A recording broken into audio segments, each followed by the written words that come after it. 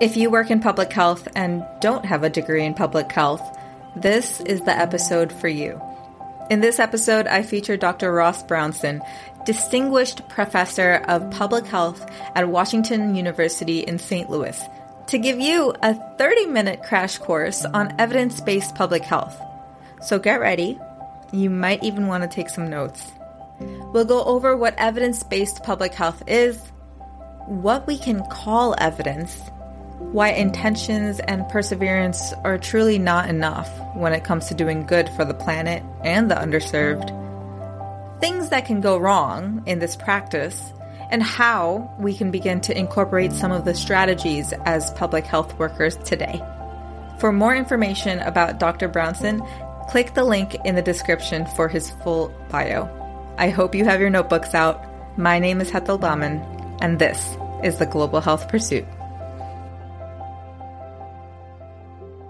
Ross, thank you so much for being on the podcast. I think this is a really important topic for people who are interested in global public health, not just in academia, but also in practice.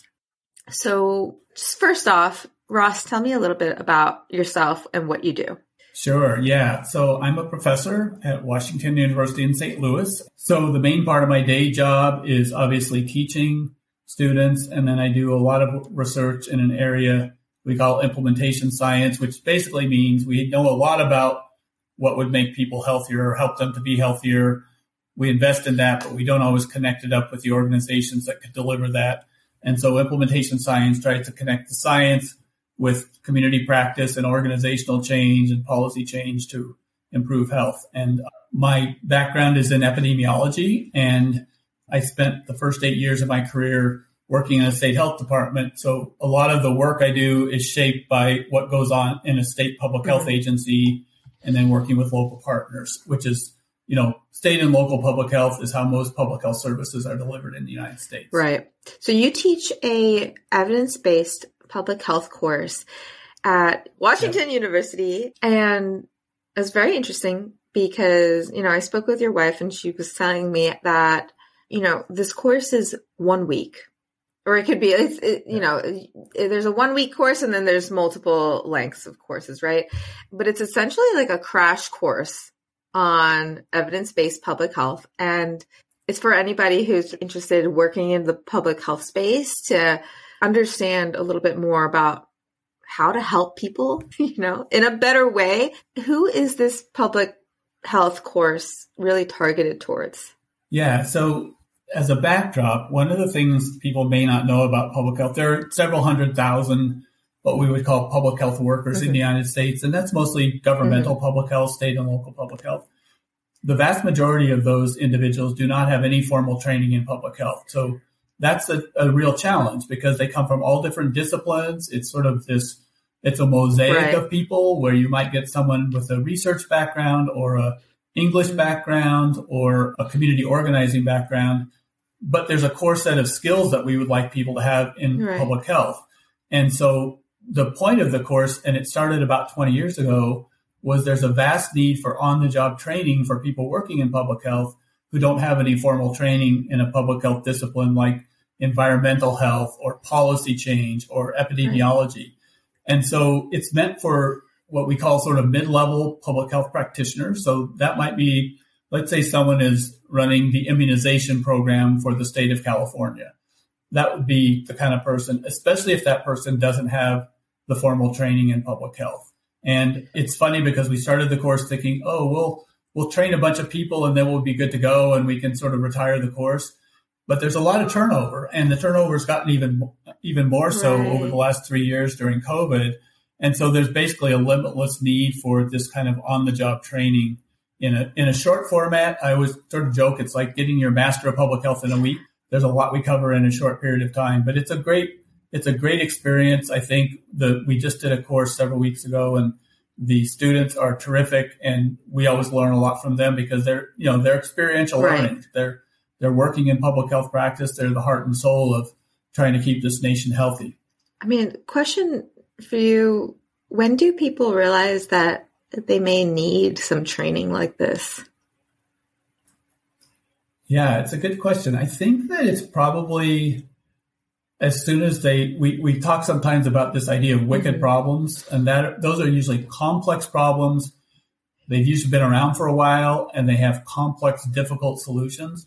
So probably when it really hits them is they face some kind of a wicked problem, like handgun violence in a city, or excess deaths from COVID, or increasing use of electronic cigarettes and vaping among youth, where they see something going on in their local community and they want to build their skills to be able to solve that in what we sometimes would call a wicked problem. That's probably where it hits. And then sometimes it's most of the public health in the United States is funded through the Centers for Disease Control and Prevention. And so if a practitioner is getting funding to do something, they may realize, I've got this grant, I've got to do this now, and my team doesn't have all the skills to do it. And so we need to figure out how we pick up those skills while people are already on the job, because they can't stop and go back and get their public health degree. So they're doing it.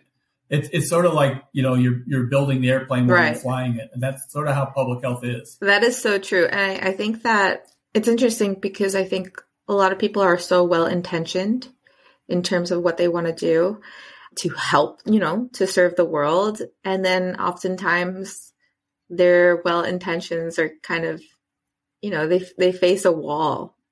And there are books that I've read. One of them was Toxic Charity, just talking about intentions are not enough. You need to understand the community and gather evidence in order to create a better program to help sustain whatever you're doing. I think that leads me into my next question. So the slides that you had sent me around, I think this is like a slide deck that you teach, right? And one of the quotes on one of the slides said, public health workers deserve to get somewhere by design, not just by perseverance. That kind of sums up kind of what I said, it's like all intentions, but there's no design behind it. This was really profound, but for the work of public health workers. So I want you to talk about a little bit, what does this really mean? Like, what does design mean? Yeah, that's a great question. That quote really resonated with me. It was in a journal article I read years ago.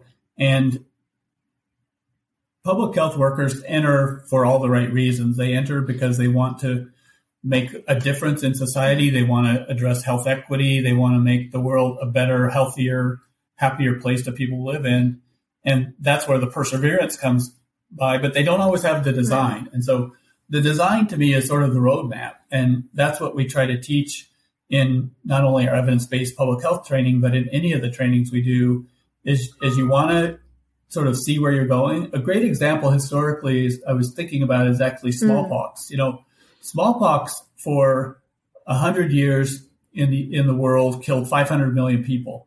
And we developed surveillance systems about how to track smallpox. We understood where it was going on. We understand the transmission. And then, of course, the biggie was there was a vaccination for smallpox. And the world, largely developed countries funding it, but then the World Health Organization mobilized, and smallpox was effectively eradicated in 1980. And that's where you had the data showing there's an enormous public health problem here. And then the design, the roadmap was we need to have surveillance. We need to know what's going on. We need to understand who this is really affecting. We need to understand transmission and prevention.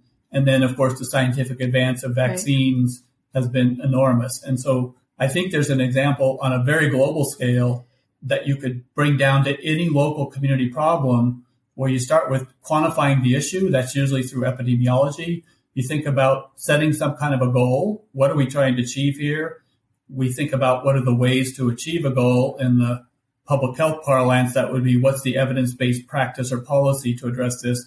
And then how do we implement and how do we evaluate? And so those are sort of like we have this thing we call the evidence-based public health wheel that you've seen. And that's what we're trying to do when we take people through this training. When you say surveillance, what does that mean? That means the systems of, it's usually disease oriented, but it could be risk factors. So that could be a good example is cancer. Cancer is a reportable condition in the United States, so that every cancer case that's reported eventually gets into a cancer registry. So we've got that becomes surveillance data so that we can now track our rates of, so there's usually in the world I live in descriptive epidemiology, we talk about person, place, and time. Person is who's being affected. Place is what's the geographic distribution, U.S., globally, otherwise, and time is what's happening over time with a disease or risk factor. And surveillance is basically it's one of the foundational public health tools to be able to make change. That makes sense. There was a slide that I saw in the deck that was really so funny. And it showed Alice in Wonderland. She talks to the Cheshire Cat asking him which way she should go. And he goes, well, where do you want to go? And she's like, I don't know. And then so he says, well, then it doesn't really matter where you go, So that makes so much sense. And that's the surveillance tool. So the surveillance tool is helping you tell where you want to go. So are lung cancer rates going up or down? Are rates of use of e-cigarettes going up or down? What's a target we should reach? And then backing up from that, what are the ways to reach that target? If you don't know where you want to go, then it's hard to know how to get there. And that's sort of the Alice in Wonderland story that always resonates. I think that's an analogy for life too. Such a big analogy for life. So can you give some examples of where this could really go wrong? Yeah. On the big picture, where it goes wrong is the biggest one, I think, overall, is we vastly under-resource and under-invest in prevention in the United States and in many countries around the world. So if you look at the billions of dollars we spend every year, actually trillions of dollars we spend every year on health, especially on healthcare, probably something like 5% of the trillions of dollars is spent on prevention. Most of the money we spend is on treatment of disease. And that, in some ways, is because there's industries involved in treatment. So there's people who make drugs, there's people who make, surgical instruments and other methods of treatment. But it's also that if you think about prevention, which is what public health is all about, when we're doing prevention or public health really well, it's invisible. So if someone's got lung cancer and they're going into their doctor, they know what the issue is and they know how to treat it many times. Whereas if you're trying to prevent something, if you do your job really well in public health, then events aren't happening. The people aren't getting sick. The risk factors are going down. So I think sometimes where it goes wrong is we underinvest and we don't tell the story well enough about the value of prevention and what it means for people's daily lives. And then I think the other thing where evidence-based practices sometimes don't work out the way they should is that we don't always have the data. We don't always have the systems in place. Or, if you think about what we talked about, surveillance data, it's not a real glamorous topic to think about. I'm going to try to get the state government to invest another $100,000 in a surveillance system because it's sort of the backbone of public health, but it isn't very glamorous. And so I think it's also selling public health as a profession, which in some ways during COVID has become easier and harder. People now know what a public health agency is. They know what an epidemiologist is a lot more than they did 3+ years ago before COVID hit. But it also has created a lot of stress on the public health system. If you think like the mental health challenges that have come out through COVID, those have been not only for the population, but the mental health of workers in public health and in clinical care.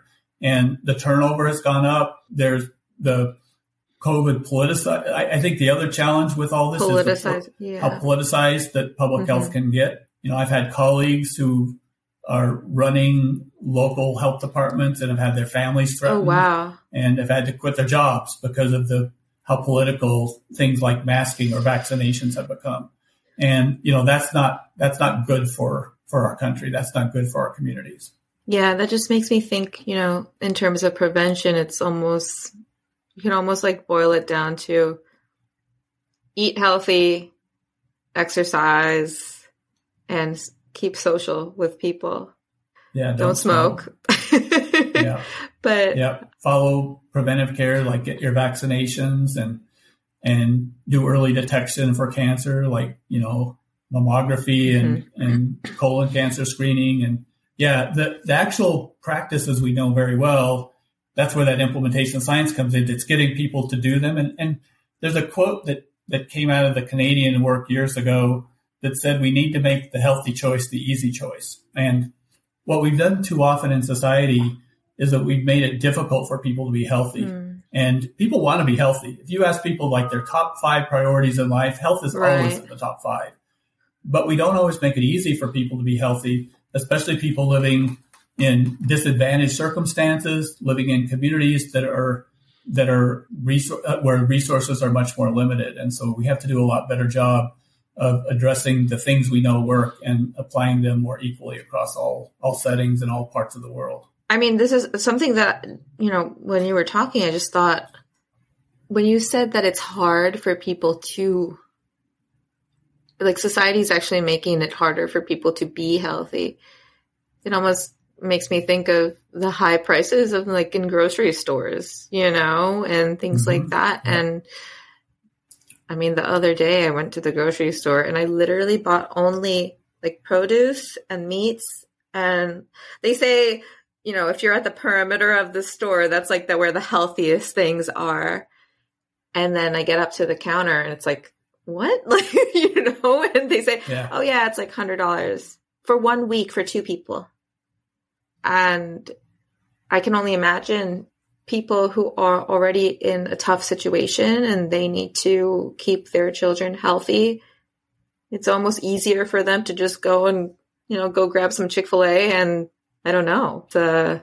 That's a different conversation altogether. Yeah, it's very important though. And I think the concept you hit on is access, and access can be physical access. So if you live in certain communities, you could live in a food desert where even if you want to go to a grocery store and get healthy foods, it's very difficult to do that. And let's say you don't have a car and you have to take 3 different buses to get to a grocery store.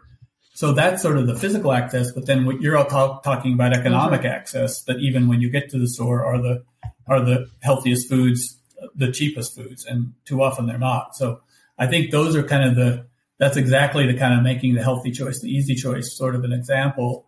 And you could think of any of the risk factors you mentioned about getting physical activity or not smoking or getting health screenings for early detection.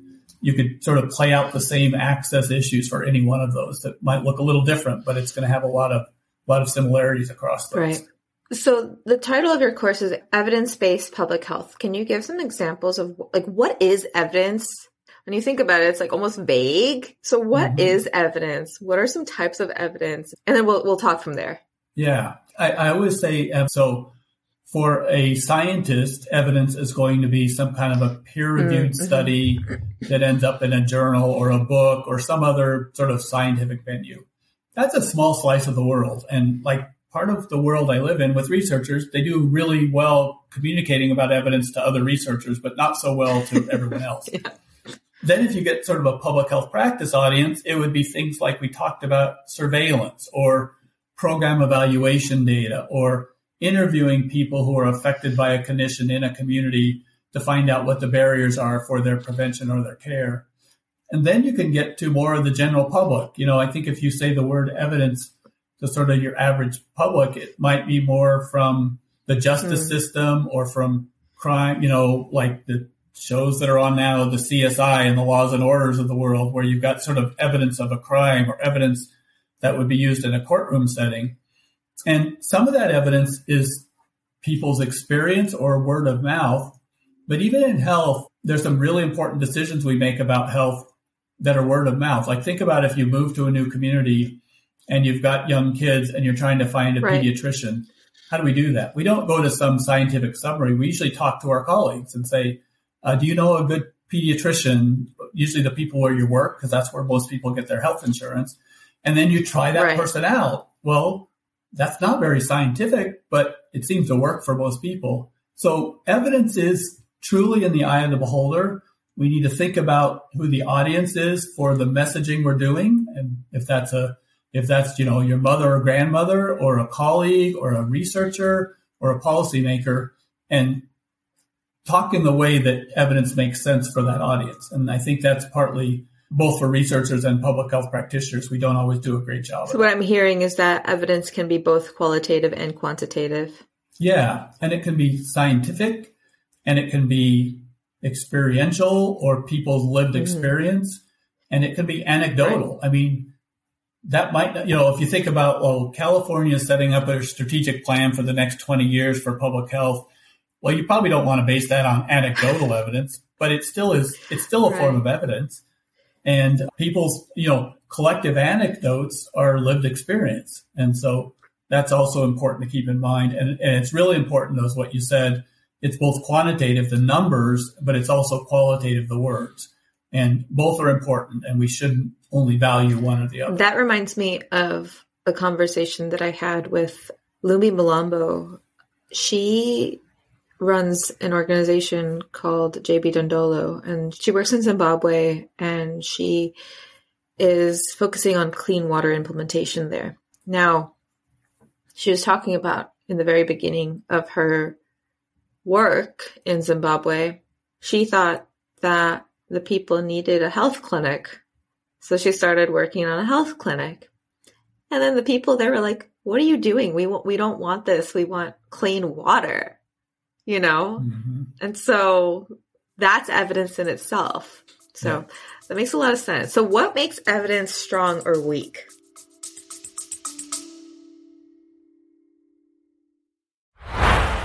Hey there, I hope you're enjoying this episode. And if you are, would you do me a tiny favor? Show me some love by doing one or more of these three things. A, click the support this podcast link in the description to donate a few dollars toward the production of this podcast. My dream is to do this full time, and your support would mean the world. B, you can write me a review on Apple Podcasts and or rate me on Spotify to give me a boost in the algorithm. Or C, share this episode with someone who would love it just as much as you do. I truly and deeply appreciate you. Let's get back to the episode.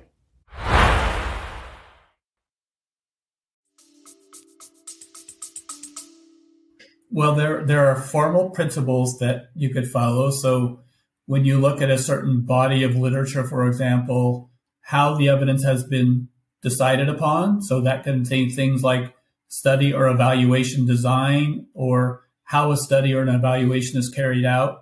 And there's a whole range of formal rating systems for those. And the strength of evidence, I always think like the strength of evidence depends on the kind of question you're trying to answer. Like if you're studying the effectiveness of different types of drugs, usually they'll do that through a randomized trial where people get randomized to drug A or drug B or placebo. And the randomization is a way to, it's in a way sort of leveling out the differences between people that you might not always be measured, but it lets you kind of level things out and know that whatever you find for effectiveness of a drug is attributable to the drug, not to some other random thing going on in a population. Well, then think about studying something like policy change. Like think about, let's say that a state like Massachusetts passes a huge increase in their tobacco tax. You'd study that, but you can't randomize anything to study that. You're going to just study how smoking rates go up or down based on a policy change.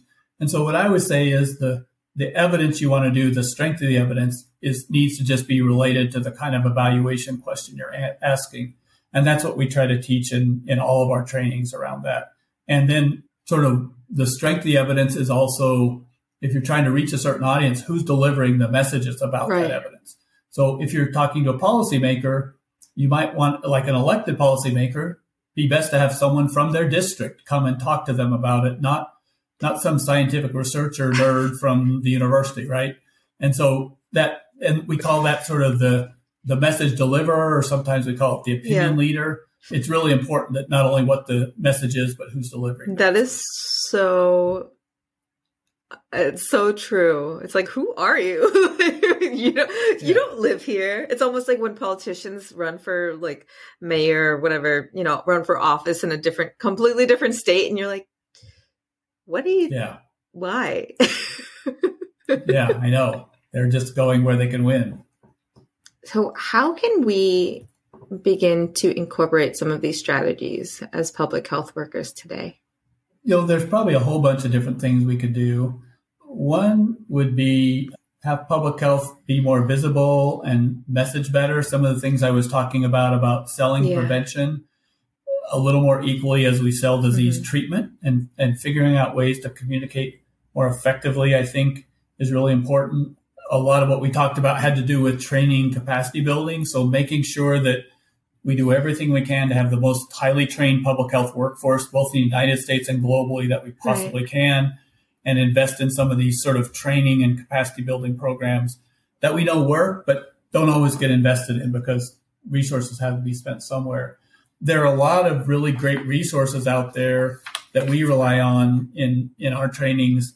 A lot are with the CDC in Atlanta. A lot are with groups. There's one I really like called What Works for Health that is an initiative funded by the Robert Wood Johnson Foundation. And then I think a lot of the work, probably the last 5 to 8 years, has been around centering health equity in everything we do more, and not making sort of health equity an afterthought where you measure something and say, well, did this population get healthier or not, but making it the centerpiece for a lot of the things we do. I think that is also really important.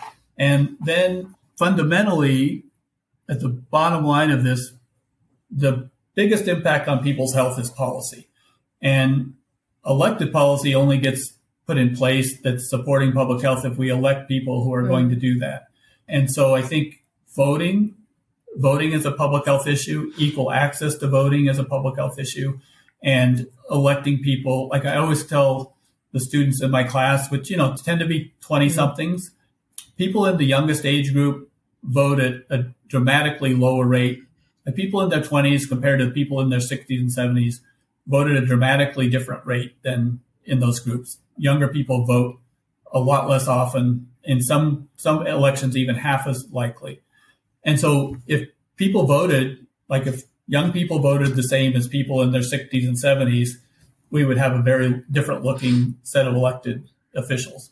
And so I think voting is a public health issue, and public health is driven by the elected officials and the policies they implement. And I think that hasn't always been seen as something that's central, as something that we could incorporate more in what we're trying to do. And then I sort of circle back to funding and resources, is put our money where our mouth is. That if we think prevention is important and we want to have healthier communities, we need to invest more in prevention, not the kind of measly 5% that we invest now out of our total health budget.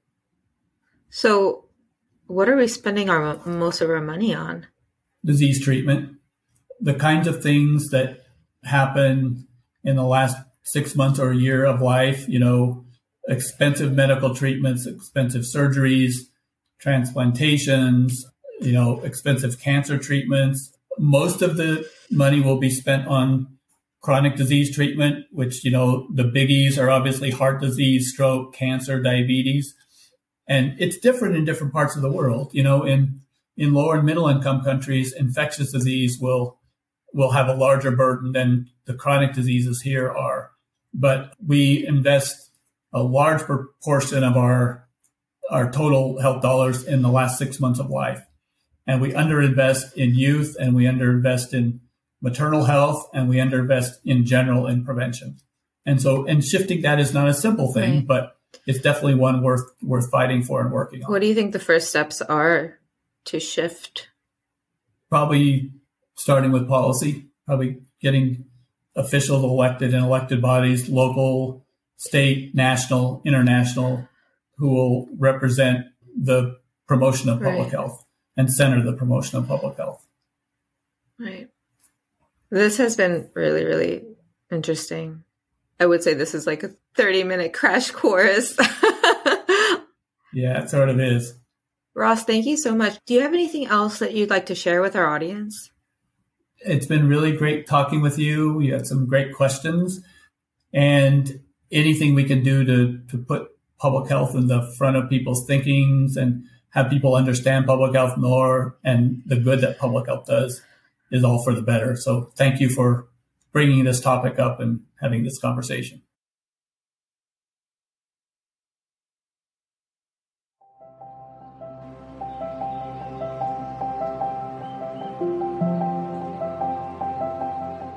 Thank you for listening to this episode. If you'd like to learn more about today's topic and guest, head over to the show notes linked in the description of this episode. There, you can get access to resources, links, and ways you can get involved in the pursuit for global health. And if you loved this episode, don't forget to write me a review on Apple Podcasts and rate the podcast on Spotify. It helps me get in front of more people just like you and continues to elevate the causes we are so passionate about. I'll see you in the next one.